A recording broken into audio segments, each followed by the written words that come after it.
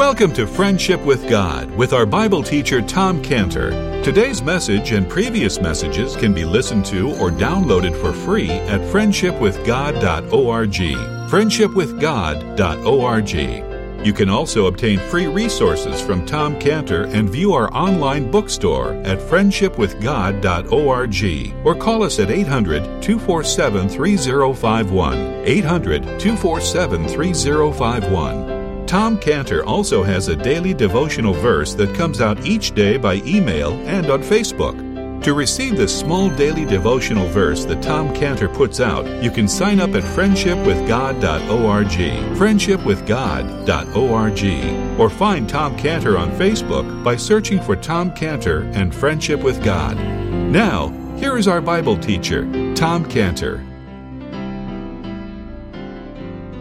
Father, we look to you now because we realize, Lord, that you are the one who made this great invitation. So help us, Lord, to hear you this morning, to hear your invitation as we look at it now in Jesus' name. Amen. Okay, so Isaiah 55:1, if you follow along, please, Isaiah 55:1, which says, Ho, everyone that thirsteth, come ye to the waters.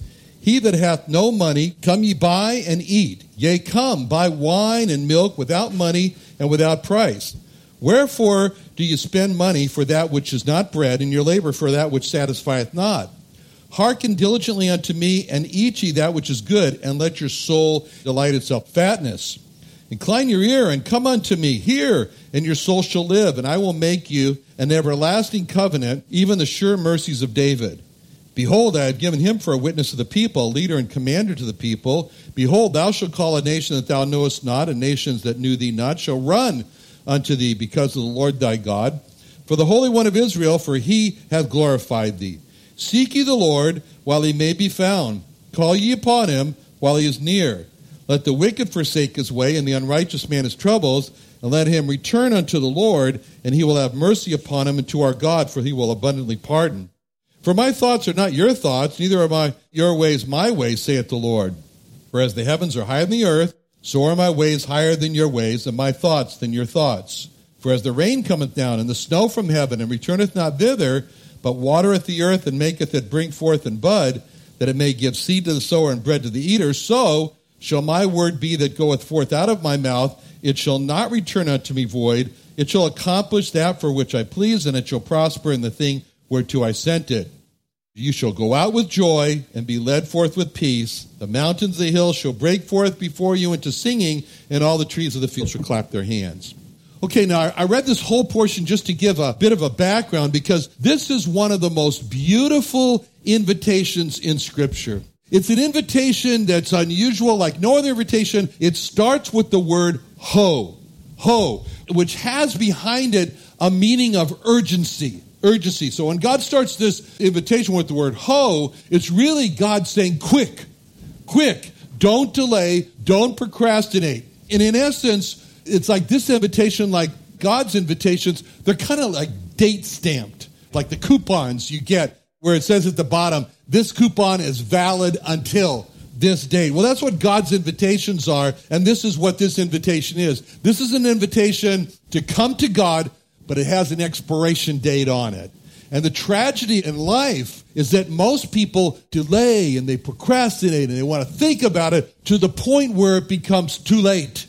It's beyond the expiration date. And so God looks at a person's response to his invitation to come to him. And if the person delays and makes excuses, and we can see this when the Lord Jesus called people, and he made this analogy. He said in Luke 9:59, he said, follow me. But he said, Lord, let me first go and bury my father. Jesus said, let the dead bury their dead, but go thou and preach the kingdom of God. And another said, Lord, I will follow you, but let me first go and bid farewell, which are at home at my house.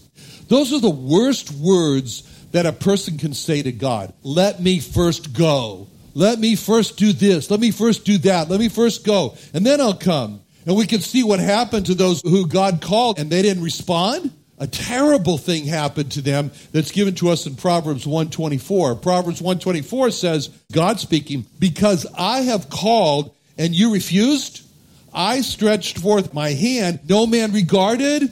This morning in the breaking of bread, Brother Ken was talking about how people are not interested. I'm just not interested. But he says, God goes on in Proverbs 125, but you have set at naught all my counsel and would none of my reproof. Then the tragic words, I also will laugh at your calamity. I will mock. When your fear cometh to desolation and your destruction comes as a whirlwind, when distress and anguish cometh upon you, then shall they call upon me, but I will not answer. They shall seek me early, but they shall not find me. For that they hated knowledge and did not choose the fear of the Lord. They would none of my counsel. They despised all my reproof. Therefore shall they eat of the fruit of their own way and be filled with their own devices. Now, this is one of the most awful descriptions that you could possibly imagine of someone calling out to God for help and no help comes. It reminds me of two American girls, American young ladies, that decided, they took this decision to kayak from Loretto over to the island on the other side there in Sea of Cortez, Carmen Island. It's only about 6 miles away. And they left late in the afternoon, and they got tired, and the sun set, and it was dark, and they had a radio. They had a radio with them, and they called for help. But they couldn't give their location, and the batteries in the radio, they just died. And what was heard, their last words were, we are cold. And the next morning they found them both dead in their kayaks. They died from exposure. They called, no one helped. They called, no one came. Those who wanted to help, but they didn't know where they were. So here's an even worse situation where people are calling to God for help, and God has made the decision to not help them. Why? Because when God called, they did not respond. And that's what's behind the word ho in verse 1. God saying, quick, come and obey God's command to come. And the gospel is really God's command to come. And to refuse that command is very dangerous. So he says, quick. The Bible says, respond now, respond today. It says in Psalm 95:7, here's our God. We are the sheep of his pasture. And today, if you hear his voice, harden not your heart, as in the provocation in the day of temptation. The reason that God gives for everyone to stop and listen to God is because we are the sheep of his creation. We're created by him. And the worst response that a person can have is, well, I don't need that religious stuff. So we see God who invites him to come. He then says who he's inviting. And he says, ho, everyone that thirsteth. So this is an invitation not just to the Jewish people. This is an invitation not just to religious people. This is an invitation to everyone that has one simple criteria. One simple criteria. They have to feel thirstiness in their soul. There has to be this deep longing, a thirsting for God. There's got to be a thirst for cleansing from sin. There's got to be a thirst for real peace. There's got to be a thirst for knowing true security. This desire to want to be cared for by God. This is what the servants of God have. They have this protection. It's called the heritage of the Lord in Isaiah 54:17. Isaiah 54:17 says, no weapon that is formed against thee shall prosper, and every tongue that shall rise against thee in judgment thou shalt condemn. This is the heritage of the servants of the Lord, and their righteousness is of me. This is where God protects a person from every weapon that's formed against them. This is where God protects a person from every condemning voice, especially the condemning, accusing voice of the adversary, of Satan, that's pointing out sin, this sin, that sin. And God steps in and says, no. Their righteousness is not of themselves. Their righteousness is of me. And so God's invitation is to those who have a thirst for this kind of protection. They have a thirst for a home in heaven. They have a thirst for all these things. And only if a person feels this thirstiness inside is he really a candidate to respond to God's call. Because by calling out the thirsty, God is just excluding the person who excludes himself. In other words, this invitation is not for strollers. It's not for those who just want to stroll in. It's not for looky-loos. that want to come, and this is kind of an exclusive call to the thirsty. And that's why he says in Matthew 11:15, he that hath ears to hear, let him hear. So in other words, those that are happy with this world, those that are happy with all the world has to offer, those that have really gotten from the world and they're not looking for any more in life, they're not invited. They're not invited. It reminds me of my friend Oscar, an electrician whose wife was a Christian, and Oscar said very clearly to his wife, he says, I do not want to believe in God. Here's what he said. He said, I'm not interested in believing God. I don't want to believe in God. Well, they had marital problems. The marriage was in danger of breaking up, and Oscar was doing a lot of work for wealthy people, and the wealthy people were being hard on Oscar, criticizing his work, calling him names, and so forth like that. And so all because of this pressure, Oscar decided to turn to God, and he believed in the Lord Jesus Christ. And now he has peace in his home, unity in his home. Well, all because Oscar became thirsty because of pressure in his soul. So the invitation is for those that are thirsty. Now, the two reasons why a person would not feel thirsty is because, number one, he's happy with his life, he's satisfied with the world, he's not thirsty for anything. He has no sense of need. And second, because a person is just happy with their own righteousness. In other words, they feel like, look, I'm not as bad as others, so I'm kind of middle of the road, and I don't see any real reason for having a righteousness from God for me. I'm not thirsty. No sense of need. But for those who do thirst for more, and more than what they have obtained in life, and then the Lord says, come, you come. Ho, everyone that is thirsty. And he invites them to come to the waters. He says, just like the Lord Jesus said in Matthew 11:28. Matthew 11:28, when the Lord Jesus says, come unto me, all you that labor and are heavy laden, and I'll give you rest. Take my yoke upon you and learn of me, for I am meek and lowly in heart, and you'll find rest unto your souls. So his call there is for those who feel thirsty because they're striving in life, because they're tired of life. But his offer is to give rest, an easier way. It's all about these choices here. So he extends this invitation to the thirsty, and especially he calls on Israel to remember. Remember what it was like. Don't ever forget. He tells the Jewish people, don't ever forget what it was like for you when you were in Egypt. He says in Psalm 81:10, I am the Lord thy God, which brought thee out of the land of Egypt. Open thou my mouth wide, and I will fill it.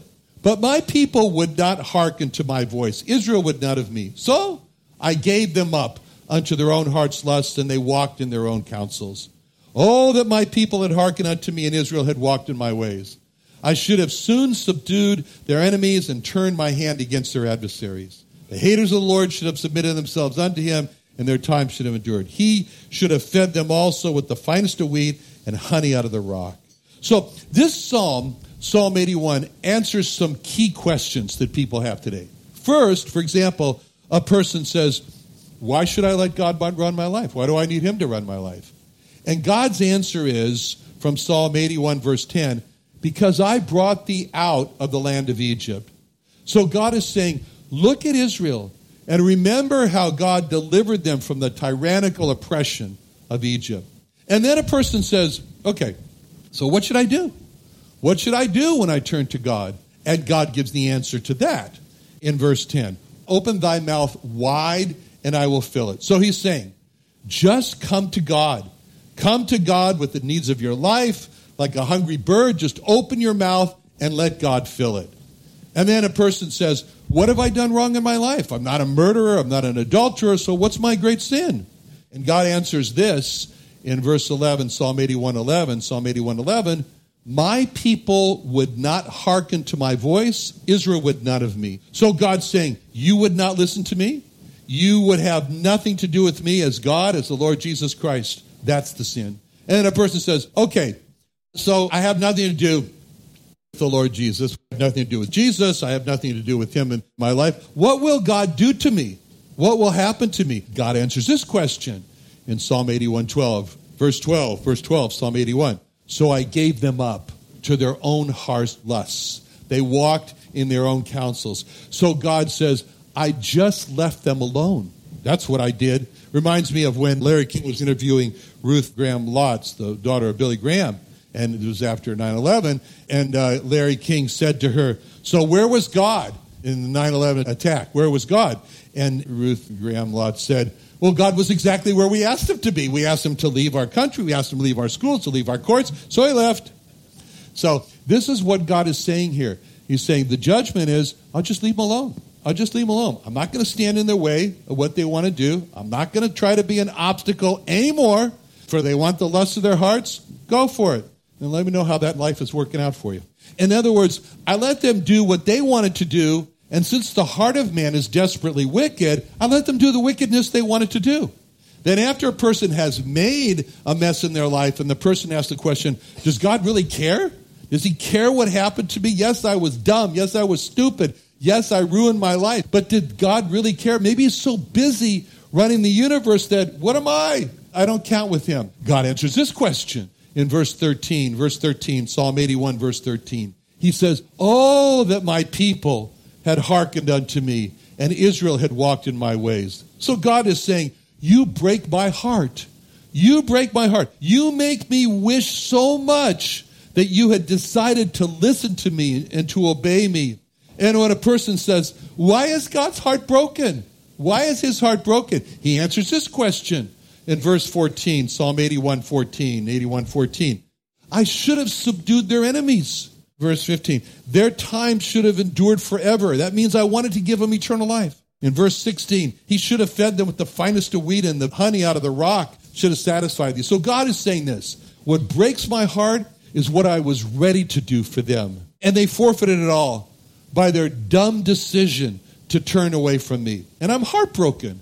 God is saying, I'm heartbroken because I wanted to fight against their enemies. I wanted to give them eternal life. I wanted to satisfy them on earth with the finest of wheat and honey out of the rock. Most unlikely place for honey to come.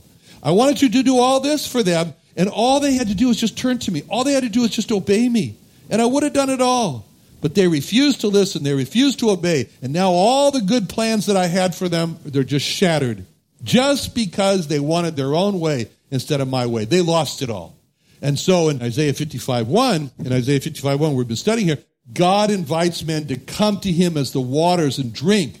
And they refuse to come, so they destroy themselves. There's such a common misconception today that man has, and that is that somehow God wants to hurt them. God wants to harm them. And that's not true. God wants to bless man. All man has to do is throw down the weapons of his rebellion, is throw them down against God and turn to God in repentance and surrender to God and let God rule his life. You know, this just misconception that God wants to cast man into hell. It's not true. The reason why hell was created shows that God does not want to cast man into hell, because the Lord Jesus said in Matthew 25:41, then shall he say unto them on his right hand, depart from me, you cursed, into everlasting fire, prepared for the devil and his angels. Hell is a place that is specifically prepared for the devil and his angels. The only reason that a man is cast into hell is because he's decided to join the devil and the angels, the enemies of God, instead of surrendering in repentance to God. Hell was not prepared for man. And when man is cast into hell, he ends in a place where he's not supposed to be. And can you imagine the response of man after landing in hell? In response is, what am I doing here? What am I doing here? This place was not made for me. I should not be here. And that's right. Man should not be in hell. Man has to fight his way against God to be cast into hell. Because God is the person, 1 Timothy 2:4, God will have all men to be saved and to come to the knowledge of the truth. God is, according to 2 Peter 3:9, not willing that any should perish, but that all should come to repentance. And the most painful fire, the fire that causes the most pain for man in hell, is the fire of the knowledge that hell was not created for man, and that man should not be there. And can you imagine the question that the demons asked man when he's cast there, what are you doing here? This place was not prepared for you. This place was prepared for us and the devil. You should not be here, but we tricked you into coming here to suffer with us for eternity. And all this is true because God did not want to cast anyone in hell. And at the cross, God made a great provision for all men to not be cast into hell. And so that's why the important question to recognize here, the important word I should say, to recognize in verse 1 is the word ho, quick. as a response. Quick, everyone who is thirsty. Most people are lost because they don't respond to that one word, quick. And they delay and they procrastinate until it's too late. And then for verse 4 and then verse 1, we have these words where we've seen where it says, first, ho, means quick. Second, everyone. Not just the Jews, not just religious people. Everyone are invited. Third, thirsteth, as God's calls to the thirsty who aren't satisfied. And then fourth, the word come, as God's invitation is really to come to the person of the Lord Jesus. Now, when man hears God calling him, man first thinks, well, what can I bring to God? I got to bring something to God. I mean, I've got some good works I can present before God. And maybe I got some money I can give to God. And so God makes it very clear that his invitation is to people who have nothing to offer God. And so man thinks he has to work his way, and man thinks that God will reward man for the eternal life for his good works, and God makes it clear. His invitation is for people who have no money. That means for people who are not coming to him with the good works in exchange for salvation. Like it says in Ephesians 2:9, not of works, lest any man should boast. And that's the reason. Not of works, lest any man should boast. So verse 1, the reason God invites only those who come to him with no money is because of 1 Corinthians 1:29. 1 Corinthians 1:29, that no flesh should glory in his presence. Sinners, they don't have any money. Sinners, they don't have any of the money of their good works to bring to God. They're just sinners. And the Lord said, those are the ones I'm inviting. In Mark 2:17, the Lord said, when Jesus heard it, he saith unto them, they that are whole have no need of the physician, but they that are sick. I came not to call the righteous, but sinners to repentance. And he didn't come to call the good type of sinners, the good sinners. He came to call the other ones, the dirty, rotten kinds. The dirty, rotten sinners are the ones that have no money, no good works to offer God.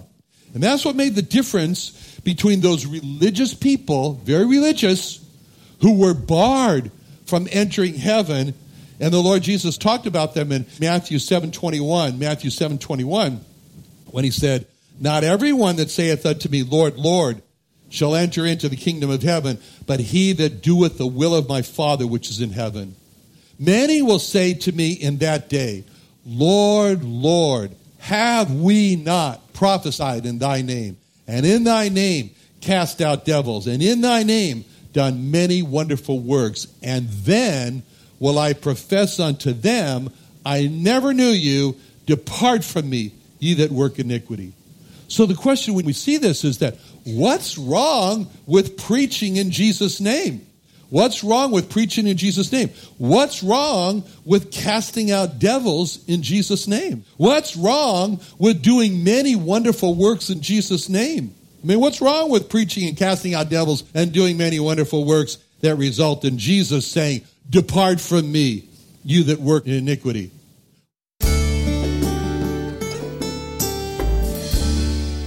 Another wonderful day studying the Bible with our Bible teacher Tom Cantor here on Friendship with God. Don't forget that today's message and previous messages can be listened to and downloaded for free at friendshipwithgod.org. friendshipwithgod.org. You can also go online to find free resources from Tom Cantor and our online bookstore at friendshipwithgod.org. You can also find Tom Cantor on Facebook, and you can also go to friendshipwithgod.org and sign up for his daily devotional. Tom Cantor is also the founder of Israel Restoration Ministries. You can visit that website at israelrestorationministries.org. You can write to Tom Cantor at P.O. Box 711330, P.O. Box 711330, Santee, California. Santee, California 92071. Or email Tom Cantor at tomcantor@friendshipwithgod.org. Tom Cantor at friendshipwithgod.org.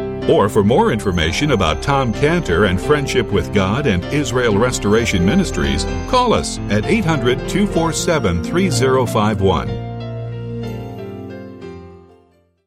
Friendship with God Fellowship and Tom Cantor would like to invite you to our Seder message and traditional Passover dinner on Sunday, April 14th from 4:30 to 6:30 p.m. Come join us for a special night of music, food, and a biblical perspective on the Passover Seder.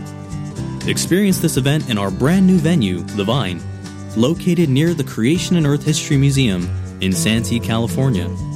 The cost of this event is $25 per person, and the last day to sign up is Sunday, April 7th. For more information, please call 619-599-1104. That's 619-599-1104. Or visit us at creationbookstore.com. That's creationbookstore.com. What are you doing Sunday nights? Join Friendship with God radio Bible teacher Tom Cantor of the Friendship with God Fellowship Church every Sunday night at 5:30 p.m. at the Creation and Earth History Museum in Santee, California. Watch and listen live around the world to Tom Cantor Sunday evening on YouTube.com by searching for the Friendship with God Fellowship or by going to our homepage at friendshipwithgod.org.